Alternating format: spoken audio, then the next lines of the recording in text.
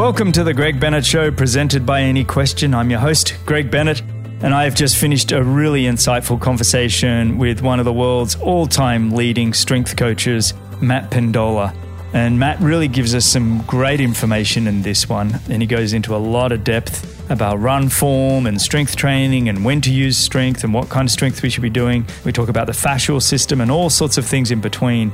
You can also go find Matt on Any Question, where his answers on any question simply are blowing me away. And I do mention that in this episode, just how I often go to Matt Pendola on any question. So it's anyquestion.com/Pendola project. So that's anyquestion.com/Pendola project. And you can go check out all of Matt's answers. If you haven't checked out Any Question, you get a free hour to go search any of this content. And I think you'll find the answers that Matt provides are really going to help your strength training, your mobility, and everything else in between. So go check that out. I hope you enjoy this episode as much as I did. And remember, success comes to those who endure just one moment longer. All right, today I'm joined by one of the greatest strength and conditioning coaches for endurance athletes in the world. He's been in this field for over 20 years and he's worked with beginners to the world's greatest elite athletes, including Olympic and world champion medalists Kevin McDowell and Ben Canute, just to name a few.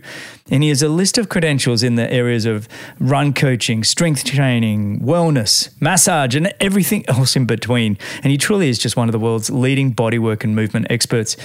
His content on Any Question platform is just simply brilliant. I'm often going and checking it out, and I've learned so much from him.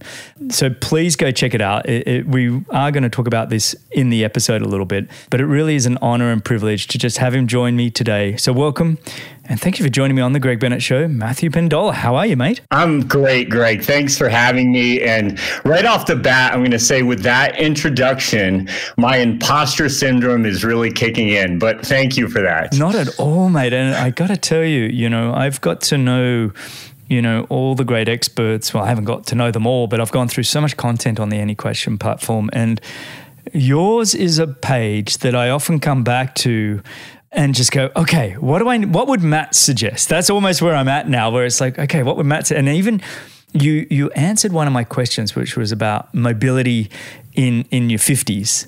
And the way you described it, Greg, well, I don't think you even mentioned my name, but you said, you need to be assessing yourself and start with the ankle and move all the way up. I got to tell you, I've been doing that now for quite a while, and it's been so wonderful. So I'm so excited to have you here to be able to have this conversation with you. Thank you, Greg. And I mean, really, wow. I didn't even know if you were checking answers or reviewing any of my answers, but honestly, that just makes me smile. And I remember we had talked about this, you and I, at one point, about how it's great when you address one person in any question and say, hey, Greg, this is what you can do for your mobility. But I tended to go more towards talking to everybody because I know it's such a big issue. And I think also such a big misunderstanding. And I know we'll talk about this more today, but with mobility, I think it's just such a misunderstood area. Your ability to move a joint through a range of motion and have that strength and stability, it's oftentimes, I think, just complex to people, where really it's, if you follow the joint by joint theory, where you want to have a mobile ankle, you want to have a stable knee, it's not as complex as I think it's made out to be. And just with a few simple protocols to test and retest and just to see where you're at, that is what I love to share with people, because now you have the tools, you have the power to do something about it. And of course, that's what we put together with our Run Form product with Bobby McGee. But I know that's something we'll talk about a little bit more in this podcast today. But again, I love that you reviewed such an important topic for people. No, it's an awesome one. So I want to touch on that a little bit more. Just so listeners have an understanding, my lack of ankle mobility is unbelievable, right? It's like, and so I've been using your assessment where you basically, you go up to a wall and you get on one knee, and then you try and get your other knee to the wall, and you have to keep moving your foot, further and further out as you improve. But for me, it was almost like my toes were on the wall, I couldn't move my foot out, and I've been slowly trying to progress that over time and doing the exercises that you recommended. And I just think, and there was another answer that I really loved of yours, and it wasn't one that I asked, but it was somebody sort of said, what's a great strength program for senior citizens? And you had a quote, and it was, movement is medicine. And I loved that it was basically the idea of, something is better than nothing. Get out there and just keep moving every single day. Yes. And well, there's so many things that I can talk about here. So, but I'll try to stay on topic. Is that on one side of things, as an athlete myself, I was always trying to push myself to that next level. And really, I didn't realize as a younger athlete that I just spent a little bit of time working on restoring some of my capacities. That was really going to help for my performance and for more of my longevity in the future. And that durability, that longevity, that's something that I wish I could go back in time and express that to my younger self, how important those things are for all of us, really. And then I jumped forward to the 81-year-old client that I still train today.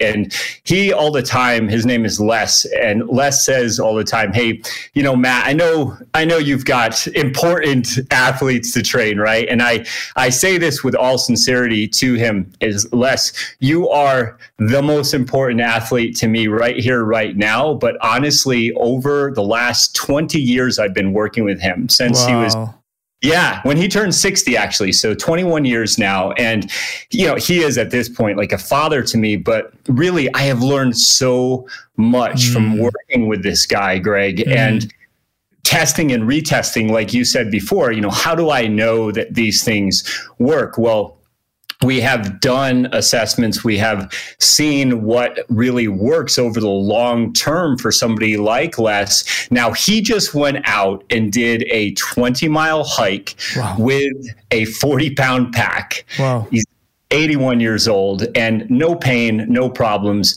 That's the longevity part that I keep trying to get to people. Is sometimes, like, again, I tend to jump around a little bit, but stick with me here. If I went to a camp like last week, I was at BAM camp in Salt Lake. It's a wonderful group of triathletes, and mostly I work with sort of the Olympic development, the junior elites there. And these guys and gals are just amazing athletes and amazing people. But when you look at some of these things at their age, and you're trying to sort of capture sort of that picture about what can become, like what will be in the next 5 years to get ready for the Olympics, right? That's like a big thing that they want performance-wise. But I keep also thinking about just that longevity aspect. You want to be able to do this when you're super old, like they think I'm super old, right?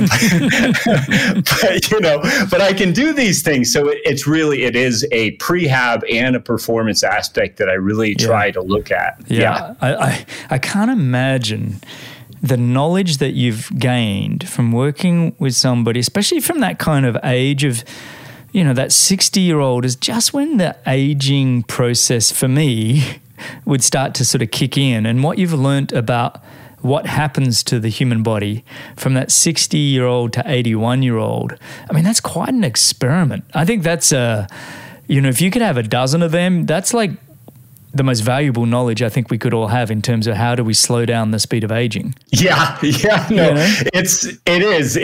absolutely, it's one of those things too, where, Greg, I tend to take a lot of notes. I'm pretty meticulous with that. And I have ADD. So one of the things that I think has really become an advantage of mine is I really have to categorize things, and I have to keep things in a certain order. I have to have certain rituals.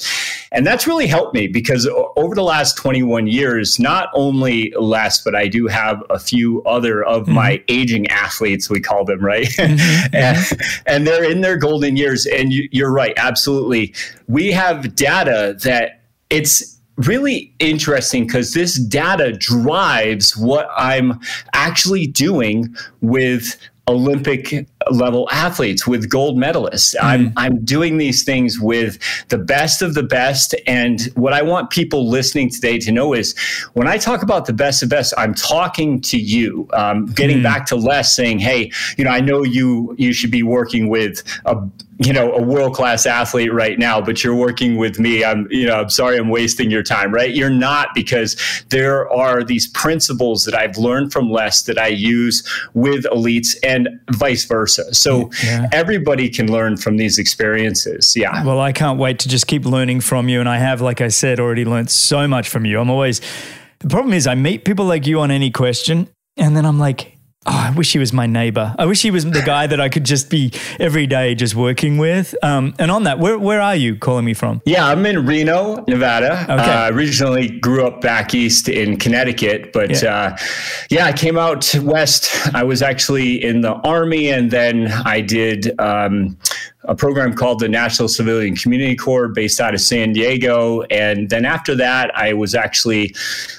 Flagstaff Hotshot. It's a division in wildland fire. And I did that as a career after really the military and the NCCC for 5 years. And I had what I call tree trauma. I was a sawyer and I was cutting a tree down. It was really late. It was the fire was spreading quickly.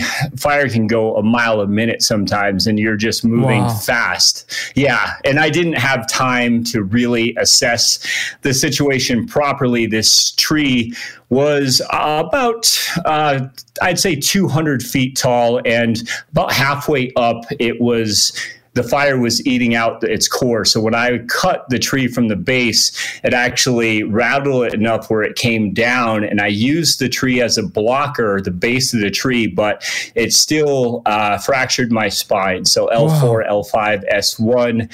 So selfishly, Greg, I took that tree trauma. I was not able to really function properly. Walking was difficult. I didn't think I was going to run again.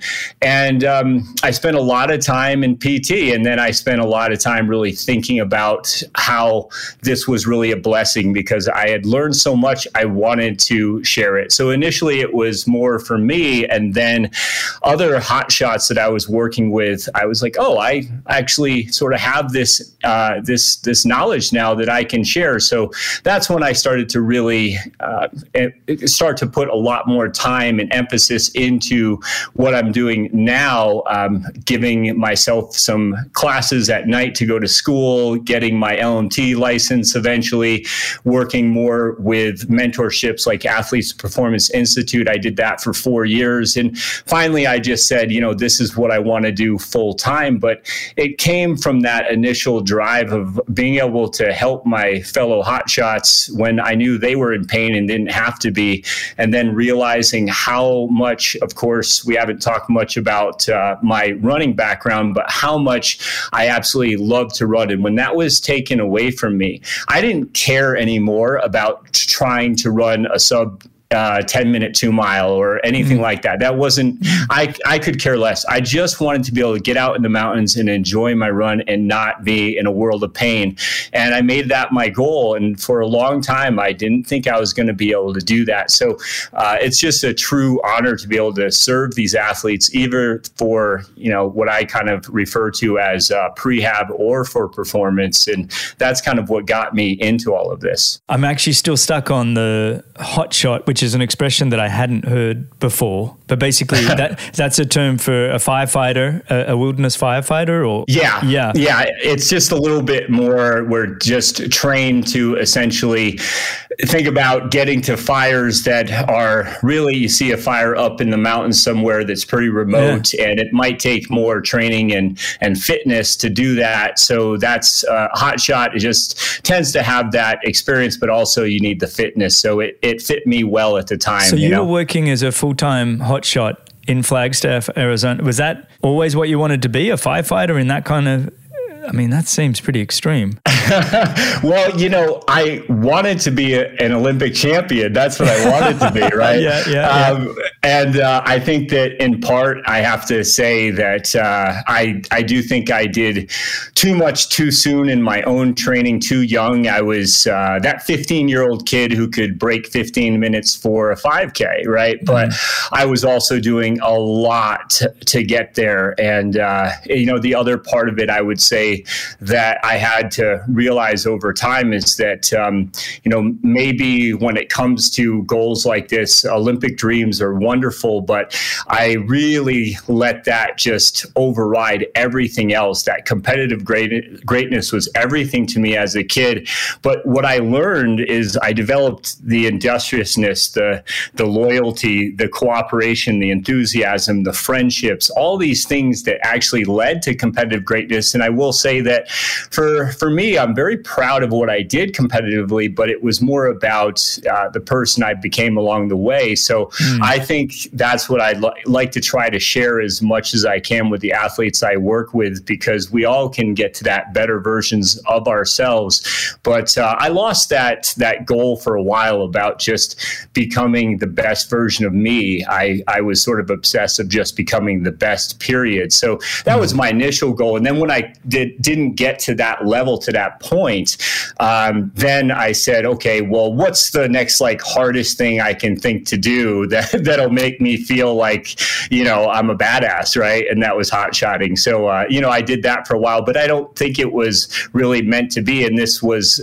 certainly what I do now became my true love and passion. Take me back to that moment though, when the fire's moving at, like you said, a mile per minute.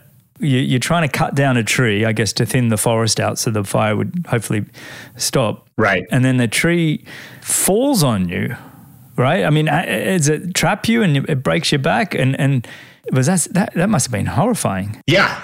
No, it was one of those things where initially you're just glad you're alive, and when I use the base of the tree, it's like a blocker.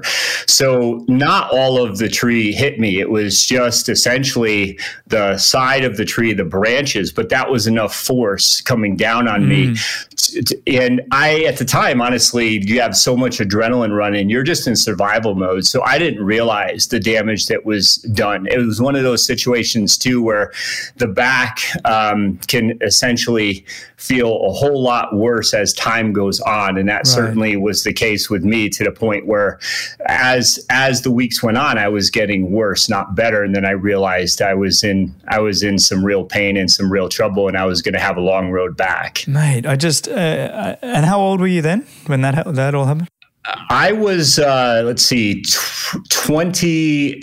I was 28 when that happened. Yeah. And by the time I was 30, I was running again. So, it took me a couple years to really restore that and get back to that. But yeah. But that was the transition into going, okay, the whole getting back to health was when you realize I found out what I want to be doing for the rest of my life. Kind of, it's like, hang on, I have some knowledge now. And so that's when you decided to sort of pull the trigger and educate yourself more on the strength and conditioning side of things? Yes. Yeah. And I would say that Athletes Performance Institute was the best decision I could have made. It was, at the time, that was owned by Mark Verstegen. He had coached Mia Hamm, for example, her strength coach. And I feel like that was a great base knowledge to get. And so for me, working with guys like Nick Winkelman, he's another just world-renowned coach that I really still to this day look up to, and he was more of my mentor in that process.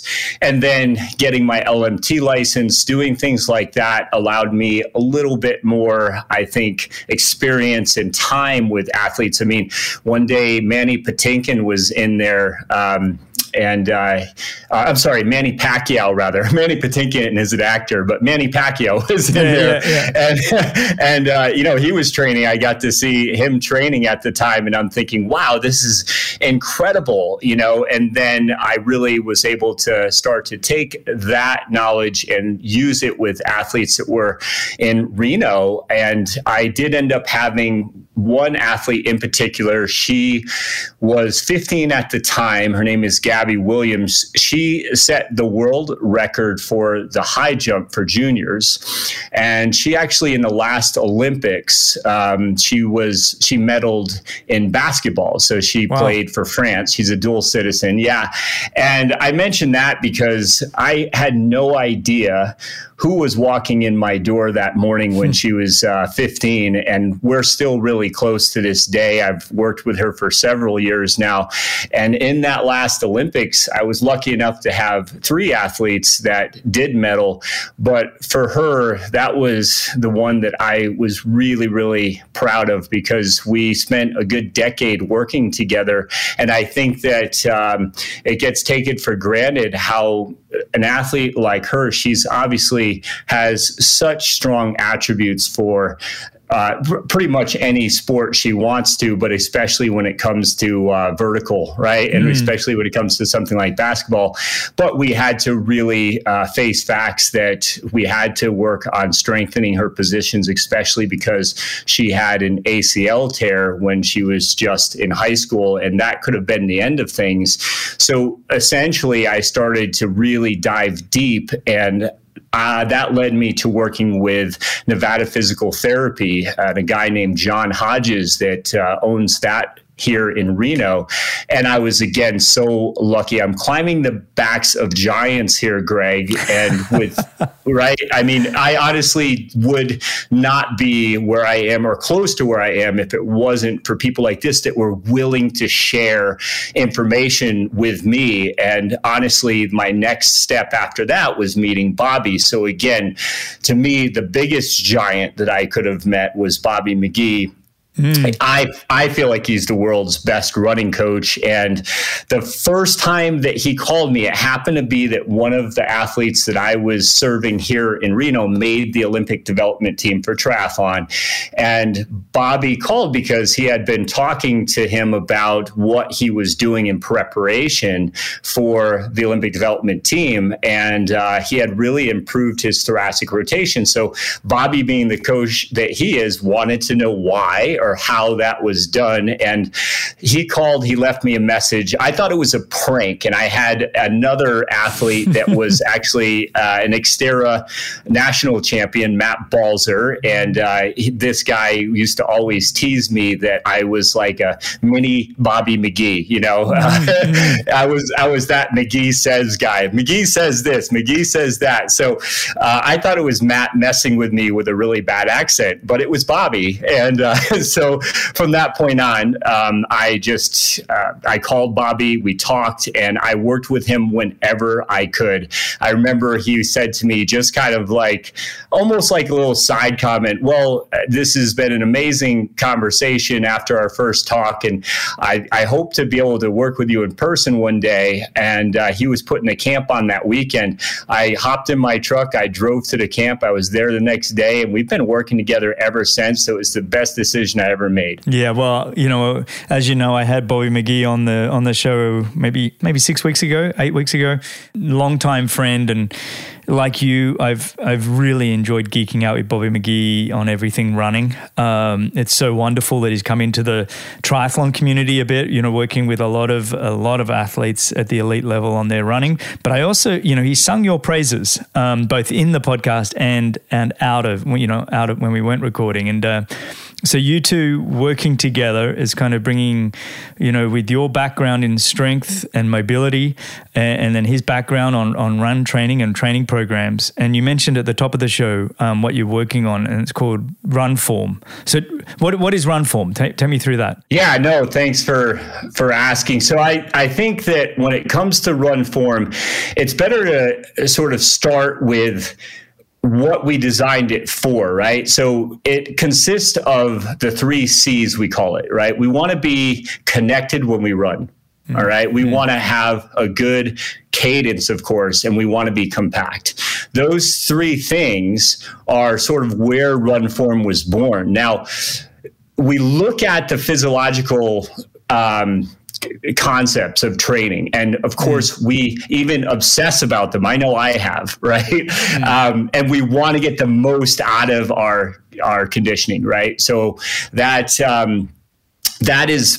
is what we were seeing a lot of times, Bobby and I, when we go to these camps, and we'd see that these athletes were putting in so much hard work. And of course, they were oftentimes exceeding their capacities, right? Because they were adding more and more volume or more speed, or, these things were occurring where we were saying, but where are these 3 C's? They're not all there. So what we started to realize is that these athletes were missing the other 50% of the equation, right? And that's where Run Form was really born. So what I try to look at there is, for example, we see somebody with that bobblehead when they're running in a camp, right? And I kind of call it Night at the Roxbury. You know that scene where, right? If you can imagine that, you see it more often than you realize until you go through. Sometimes Bobby and I would see 30 or 40 people in a week, and then we are saying, wow, like 80% of these people we saw had an issue like this. And then we'd see, for example, their arm swing, looking at how they're rotating or how they're trying to balance, right? So those arms are really meant to keep those rotational those rotational forces balanced, and we can run forward more efficiently, right? But we would see that peripherally they were moving, but they weren't moving first from the center, right? So in other words, they weren't stacked in their position. And so what we mean by that is, say with your ribs, if you go to the top of your rib cage, right, and you're looking at the arrowhead pointing down, so those ribs should be pointing down slightly when you run, right? So that xiphoid process there, that should be pointing down. And oftentimes that pop is that top is popped rather, right? So we would see that they're flaring their ribs out when they're running, okay? And that was another common thing that we would see.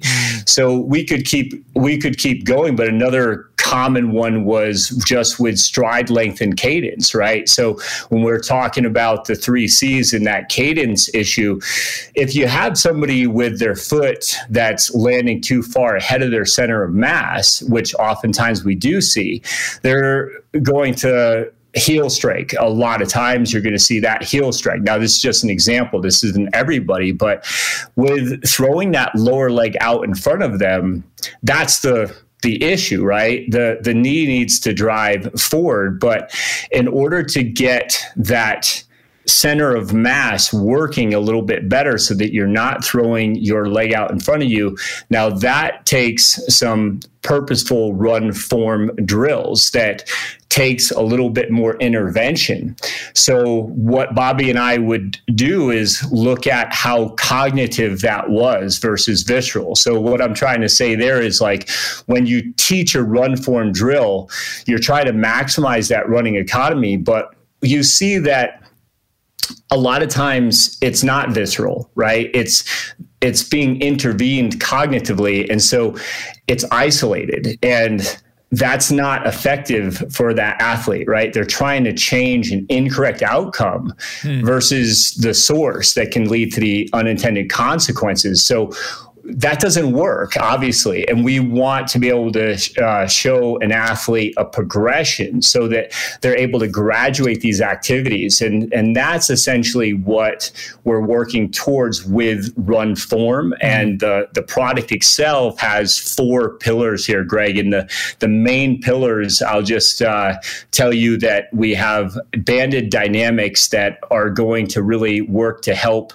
to restore and optimize the running movement. And that is done because with bands, we're not just contracting, but we're reacting in movements. And then we look a little bit more at dynamic mobility drills. And a lot of people, of course, do drills like this where they'll do it for a warm up, but they might just be kind of going through the movements they learned when they were younger, even from high school. And we've had several athletes telling us, wow, like, it's now that we're we're given some of these cues that you have for us that we're actually feeling the positive effect of this dynamic mobility drill. So restoring and optimizing that running movement and the propulsion potential. Now that's setting the table for that. And of course, when it comes to your loaded mobility, this is where we're looking at restoring and optimizing tissue for your joints. And this is something that, again, we usually don't pay attention to something until it hurts, right, Greg? Like,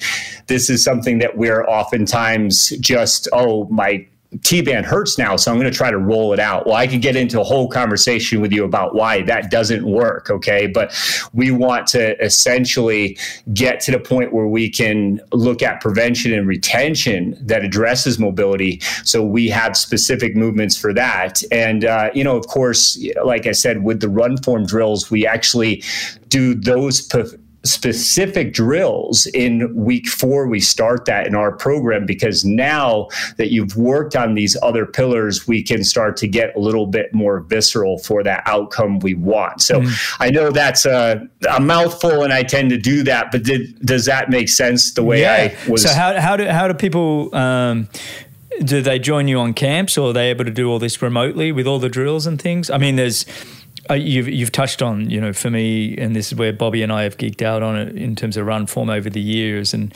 having that cadence and keeping that cadence up and not overstriding and some of those. But first question I have is, if people want to work with you guys, what's the best way for them to do it? Yeah, so I think that when it comes to working with us, you can essentially hire us to look at your gait. Bobby does a full gait analysis, and then I look at the movements that really work best for you based off of that analysis. And that's kind of the 1-2 punch that we've been doing for years in camp. So when we do have a camp, you can sign up for that camp. Bobby will put camps like that on his website.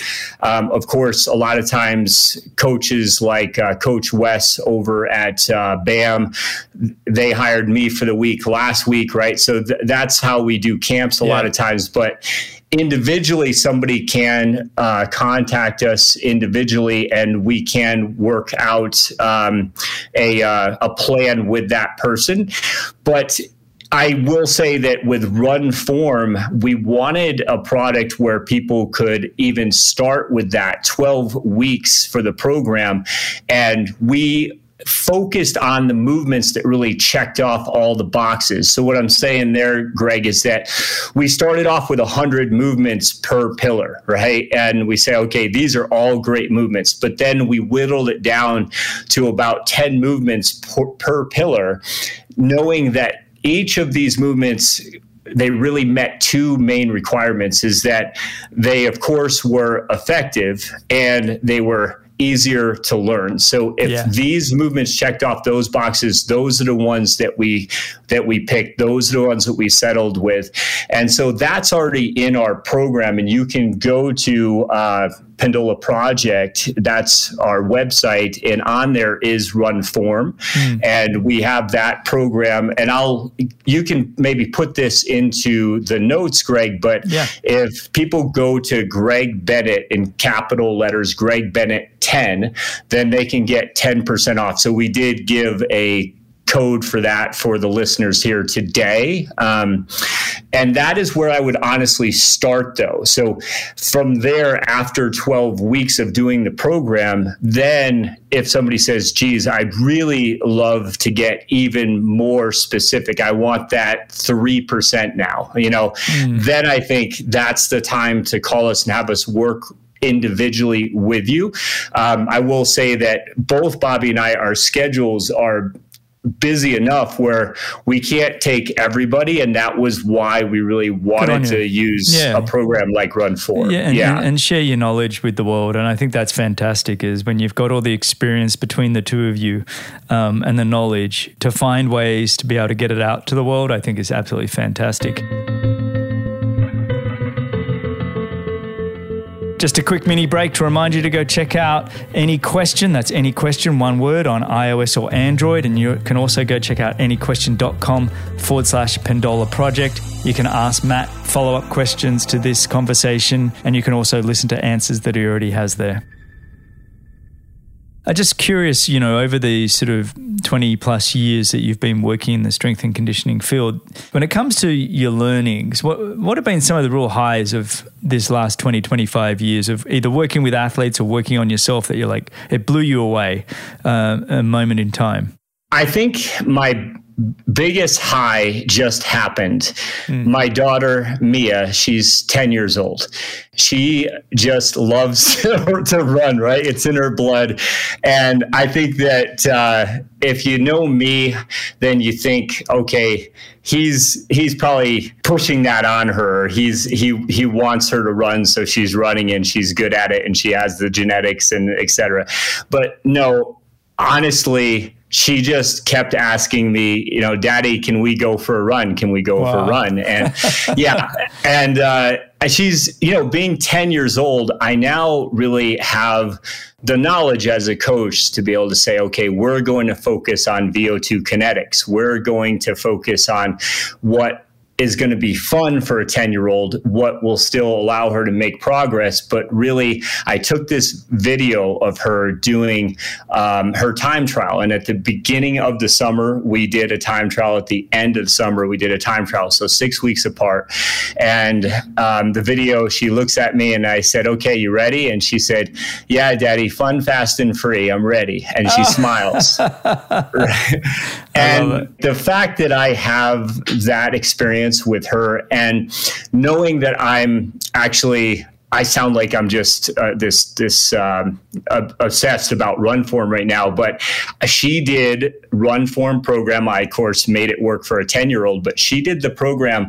And I was just so proud of what she accomplished, more about how she felt about herself. And of course, that spirit, that, just that ability to be able to really love something and continue to love it. I wish I had a little bit more of that when I was younger. I wish I had held on to that more when I was younger. So I was very proud of that moment, the fact that she finished her summer training and she loves it even more than the day we started doing it. So she ran a very fast time. I'm biased, but I didn't tell her what that time was. And one of the other coaches that heard the time she ran said, okay, that's freaking fast. What are you going to do with her next?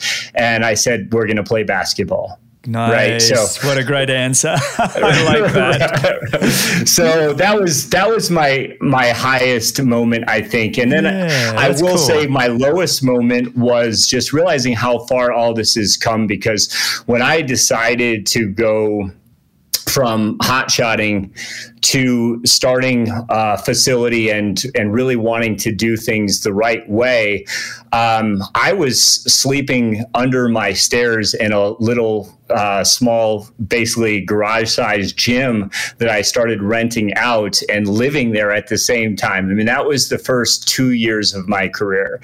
And going from that to eventually I had 2 facilities and 14 trainers, and then going from that to working with athletes that were able to cross that finish line at, and win an Olympic gold medal. I mean, I can't tell you the different experiences along the way, what that has meant to me, but it makes it all worth it. That initial time period was pretty tough, and it was a pretty low valley. And I realize now that getting yourself from the bottom and, doing the work to get to that top of that peak, or what you see as the peak, it's so much work that I realized at one point looking around that, oh, shoot, I'm here, and I'm one of the very lucky ones in my career to be able to get here, and I really should take the time to enjoy it, right? Yeah. Yeah. I think that's, when you look at any question and the strength trainers we have on there, and we had a call with all the strength experts the other day, or a couple of weeks ago now, and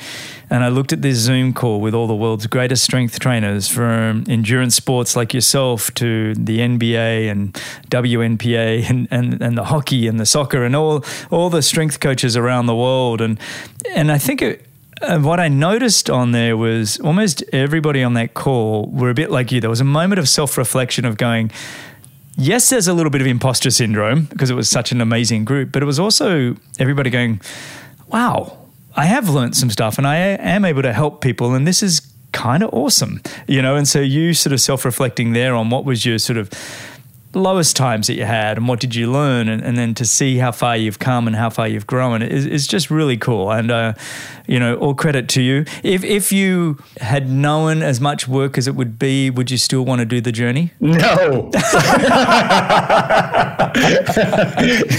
No. No, I think that I probably would, but man, it is one of those things that I'll say during one of my lowest points. I remember one of my best friends, he said to me, Matt, what else would you be doing? Right. And this is when, again, I'm just living under my stairs, and I was working nonstop, but had so much overhead, and I just felt like I was drowning. And, I thought about that for a long while. Like I could go back to what I was doing before, or I have other opportunities. So you know what? I choose to do this, and that's all I'm going to think about is how I can do this better. And that guy, Les Nesbitt, that I told you about before, he was a very successful in construction, and he came from nothing. And I mean, this guy's been on his own since he was about 16 years old.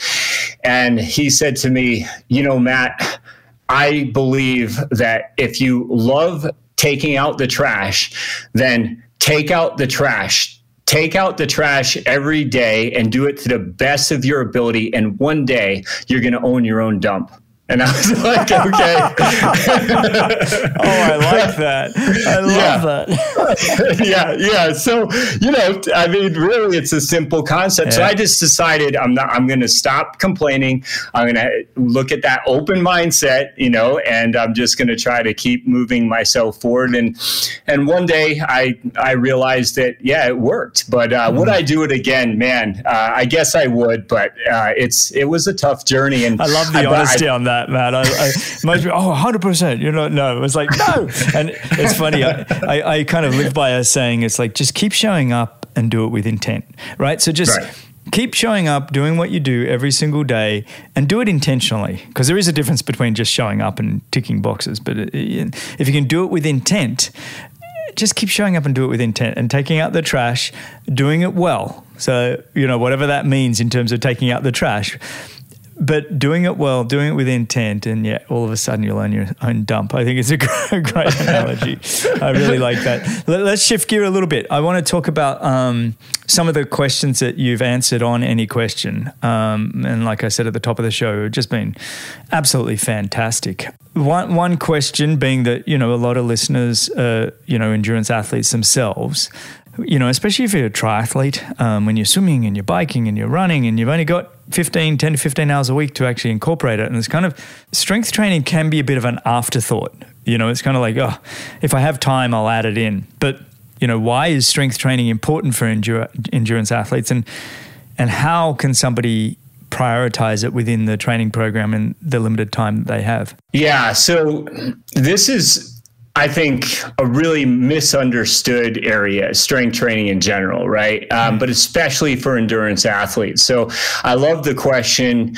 And I would go back to, oftentimes when we look at athletes, when we're doing a gait analysis, we might see a baby giraffe, right? It's like somebody's really had a growth spurt and they don't know where their limbs are going yet. And they really need some good coordination and control, right?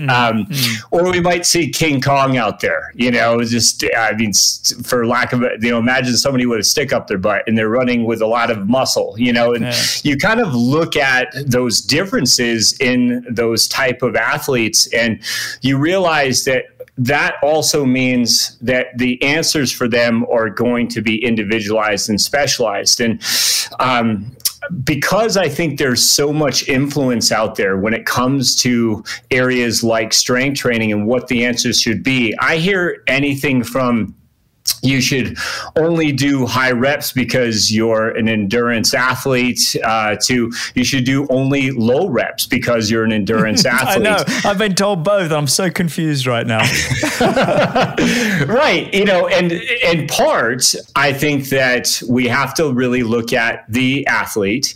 But I'll tell you, somebody like Gwen Jorgensen, she does really well with an approach where we focus more on that coordination and that control, and we get that accumulation. And because of that, we get more confident in the movement patterns. Okay. So we might be looking at something that could be a really good movement. Okay. But if that movement is done with defeated mechanics, then we're kind of defeating the point, aren't we? Right.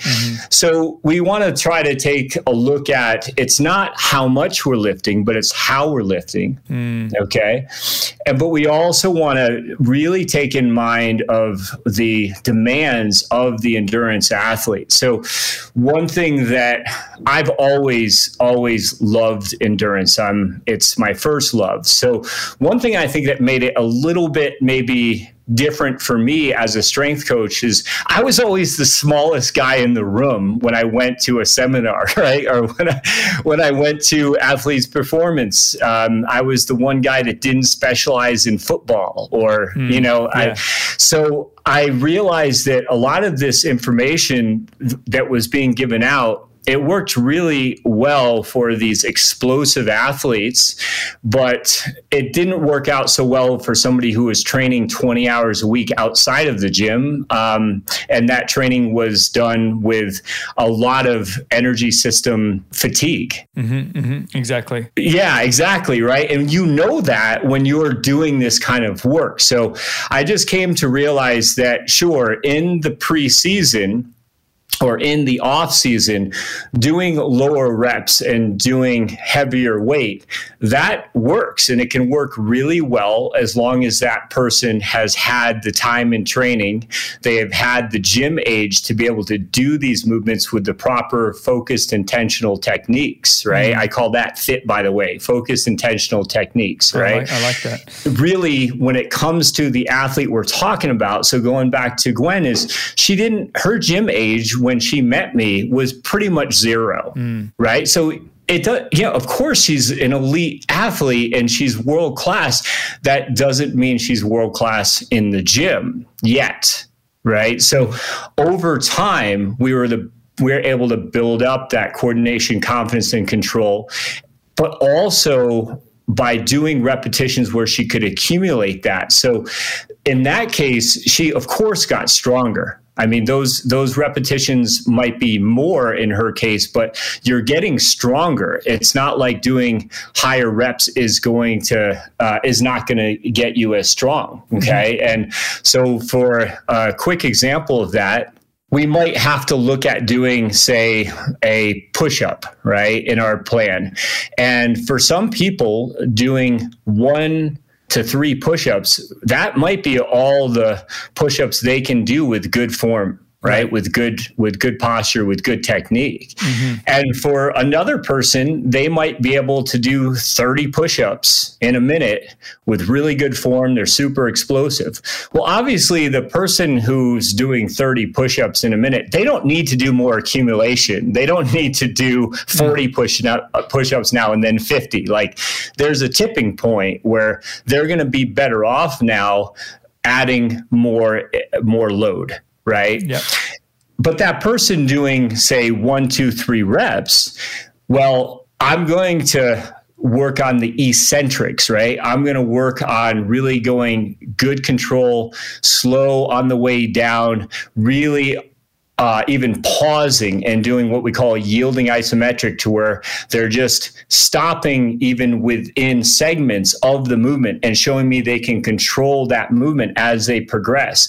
And from there, I might say, okay, say you can do 3 push-ups with good form, but that's it, then you're toast.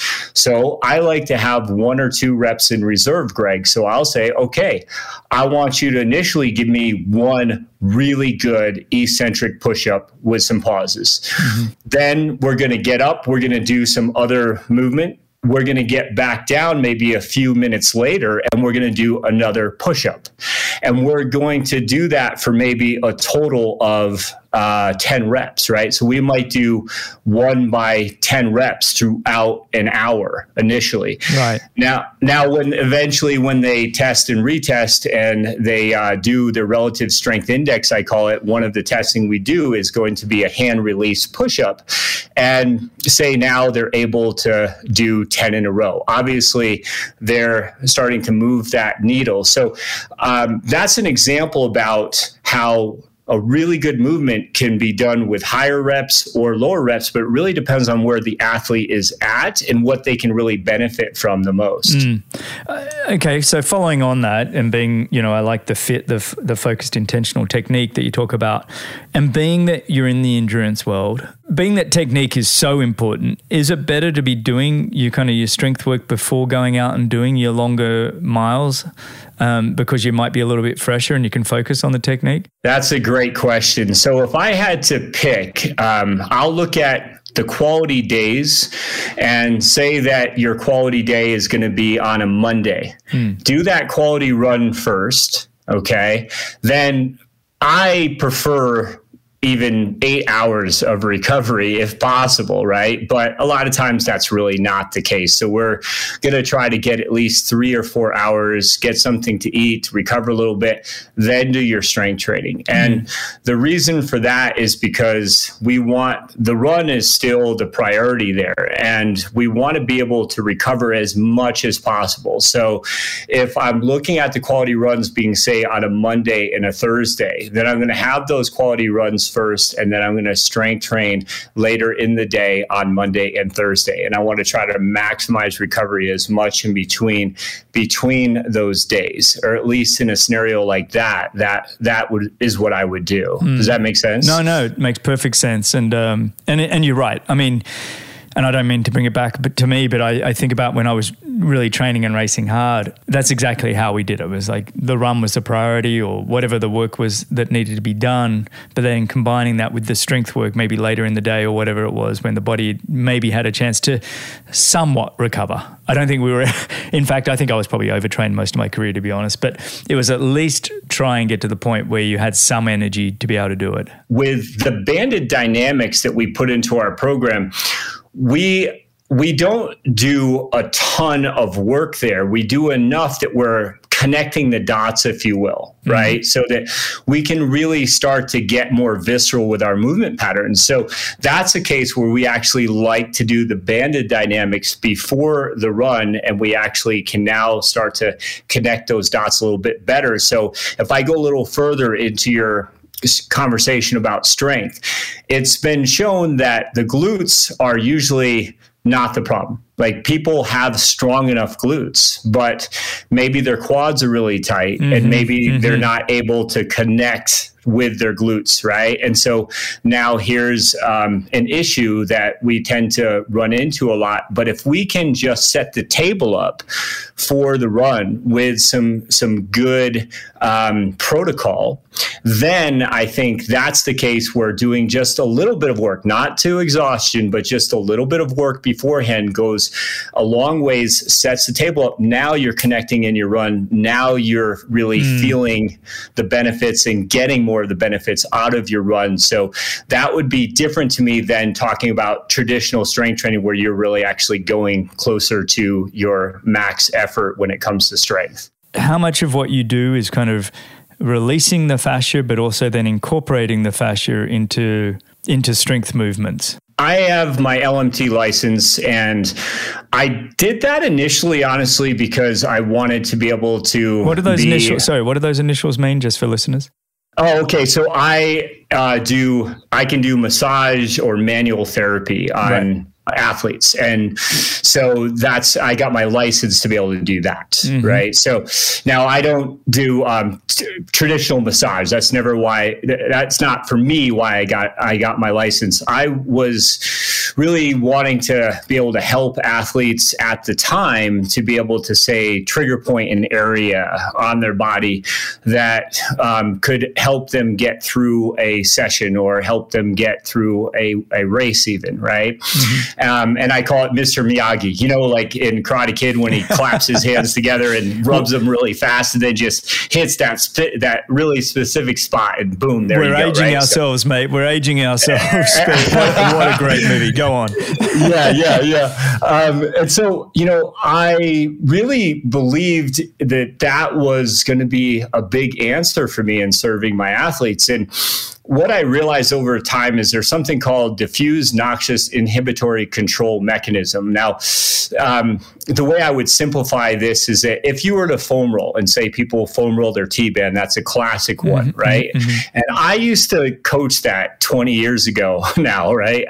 Or whenever they came out, maybe that was about 20 years ago now, I think, talk about aging ourselves. And all I knew that people did feel better when they got done rolling out their T-band, right? Like, oh man, my knee feels better. Okay, fantastic. That worked. Problem is the next morning, they had to do it again. And the next day they had to do it again, right? So I started digging further into that. And again, I have to give John Hodges at Nevada Physical Therapy a lot of credit for what he's himself has researched and what he's discovered and then turned around and taught me. But because of this whole concept about releasing a T-band, let's just take that, for example, a T-band by itself can actually suspend a small car.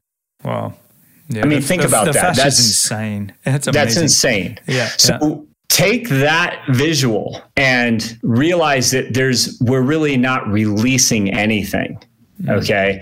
So I prefer to call it self-myofascial response, but I'm just changing words a little bit, right? Because I think that there is a response mechanism that we get from that. And I think that can provide us an ability to now load our patterns and not be in pain.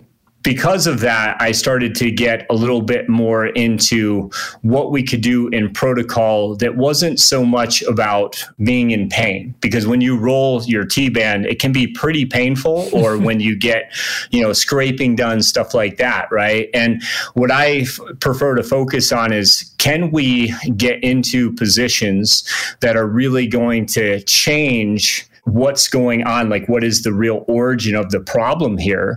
So for example, if I have somebody with a T-band issue, it generally is because for example, they might be running too narrow, right? And that's causing stress on the T-band. So in turn, if I'm looking at strengthening the side butt, we'll call it, right? And I'm doing that while distracting the TFL, that's a movement that I actually put into any questions. So if you guys are trying to visualize that one, just look it up in any questions. Then I can start to change the conversation to, this is now addressing the real origin of the problem. And I'm going to be able to do this tomorrow and the next day and the next day. My tissues aren't getting bruised up. I'm not beating myself up. But more importantly, I'm giving myself a protocol that over time is cumulative and will take away the need for me to roll out at all. So that's what I want to be able to do, because the nervous system really kind of needs to be fed every 12 to 24 hours. So what I'll say to clients a lot of times is that this protocol I'm giving you, I want it done every day for at least the first 20 days. And when you miss one day, you miss a lot. We really try not to miss 24 hours. So I have to give them movements that they're going to be able to repeat daily. So we assign 10 minutes a day of protocol. And in run form, we've tried to make sure that we do the same here. By the way, we know that athletes have time constraints and they want to get out there and run. So we would say that, hey, even if you had to take 10 minutes out of your run, that run's going to be more effective now. We're going to give you 10 minutes of pillars to do. And over a 3-month period, you're not even going to notice those 10 minutes were gone a day, but you are going to notice the difference in your running gait. So this is something that I feel pretty passionate about, because if somebody really wants to work on self-myofascial I'm going to call it response, absolutely do it. If it feels better, do it. Get that lubrication going. Okay. I am a massage therapist still, and I do believe that it can be really important, even just mentally, as can be stretching or yoga, things that are cathartic, right? Things that really just make you feel better. I'm not going to take that away from you. No way. But what I am going to say is that you're now setting the table up. You need to do something that is going to give you that lasting result so that you don't have to keep trying to do this every day. Did that answer the question? Yeah, it's funny. I'm thinking about, both Laura and I, my wife Laura, who's also a professional triathlete, and, every morning we had the trigger point the trigger point therapy tools, the quad roller and the calf rollers, and every single morning and some afternoons we'd be rolling before every workout. And yeah, to have all of this information would be fantastic to go back and rewind the clock for how much time I spent in agony. Actually, it got to the point it wasn't that agonizing because I just did it so often that the body almost switches off the nerves. It's like, okay, he's going to keep doing it. Let's not make him hurt anymore. Right. But I get it. Well, mate, this has been fantastic to just touch on a few areas. And I really do encourage everybody to go listen to your answers on any question, because we've discussed a few topics here, but the amount of content, the amount of knowledge you have, your willingness to share it is just incredible, and I truly appreciate it.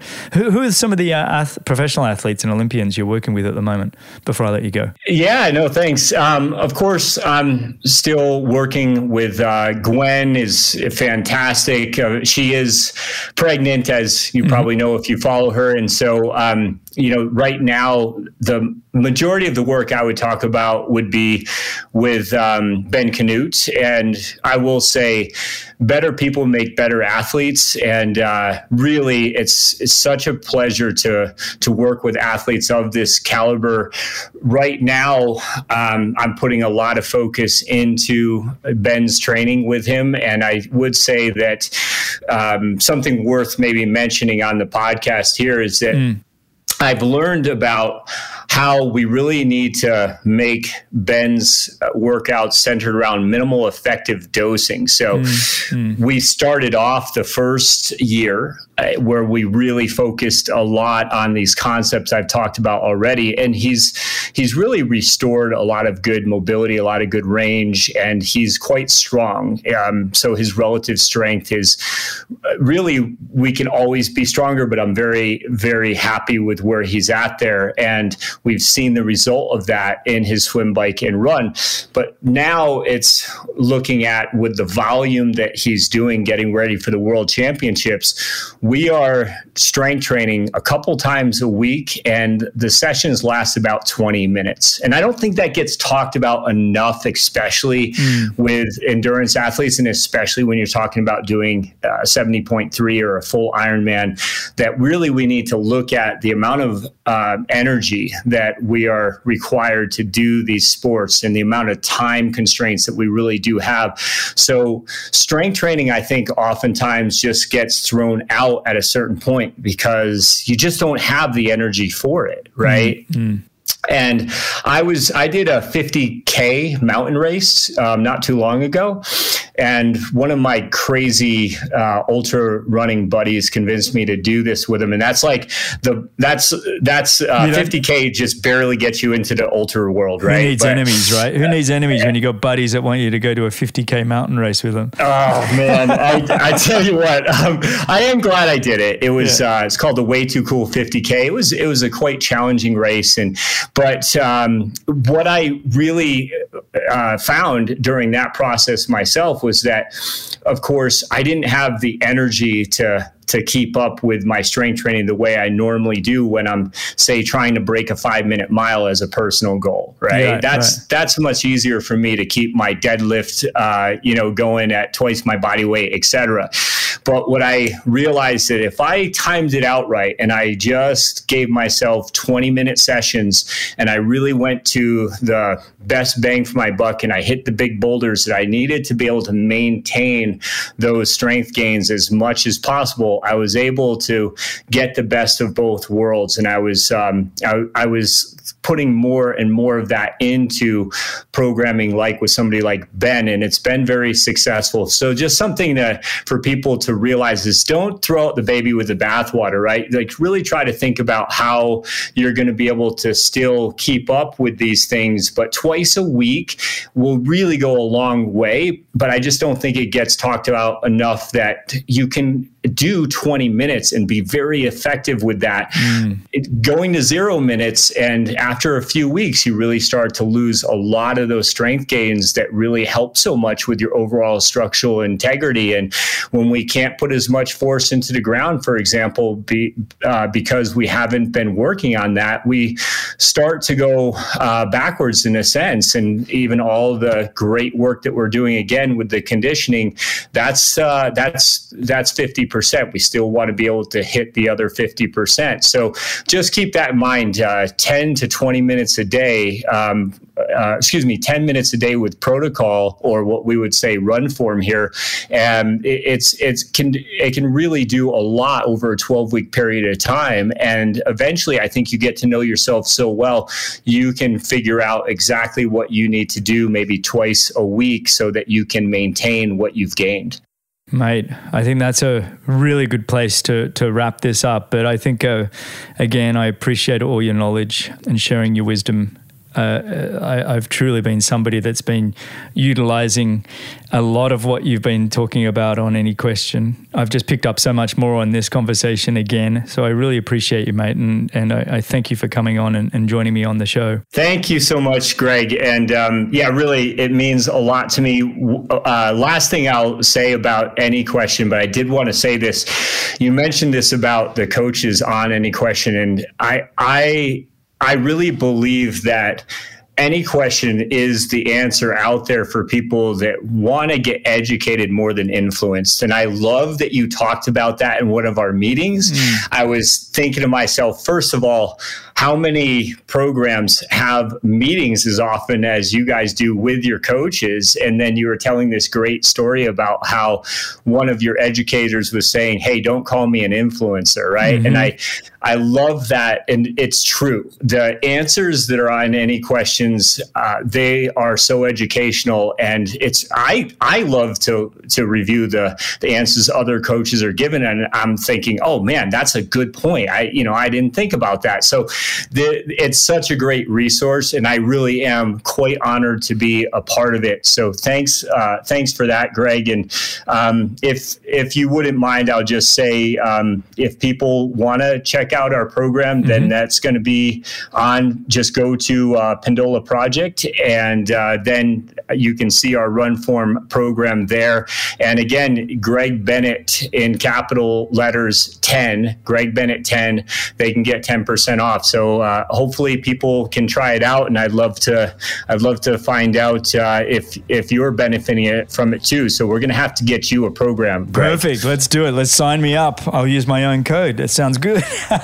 Awesome, Matt. Well, mate, again, thank you so much, and thank you everybody for listening to Matt. And you can find Matt on Any Question. You go to anyquestion.com, Pendola Project /Pendola Project, I should say. So that's anyquestion.com /Pendola Project, and you can find Matt on there, and you can ask him questions and listen to a whole bunch of his answers. I think you're almost over 100 answers on the platform now. Thank you everybody for listening. You can find the show notes and timestamps and everything else at bennettendurance.com /media. Thanks a lot for listening. If you've enjoyed the show, your support would truly be appreciated. You can visit the Patreon page, or you can subscribe with your podcast app of choice. Don't miss the next episode, so subscribe and be notified. For show notes, if you want to know more, please visit bennettendurance.com. I'm Phil Liggett, and on behalf of Greg Bennett, here's to the next time, and I hope you will join Greg again very soon.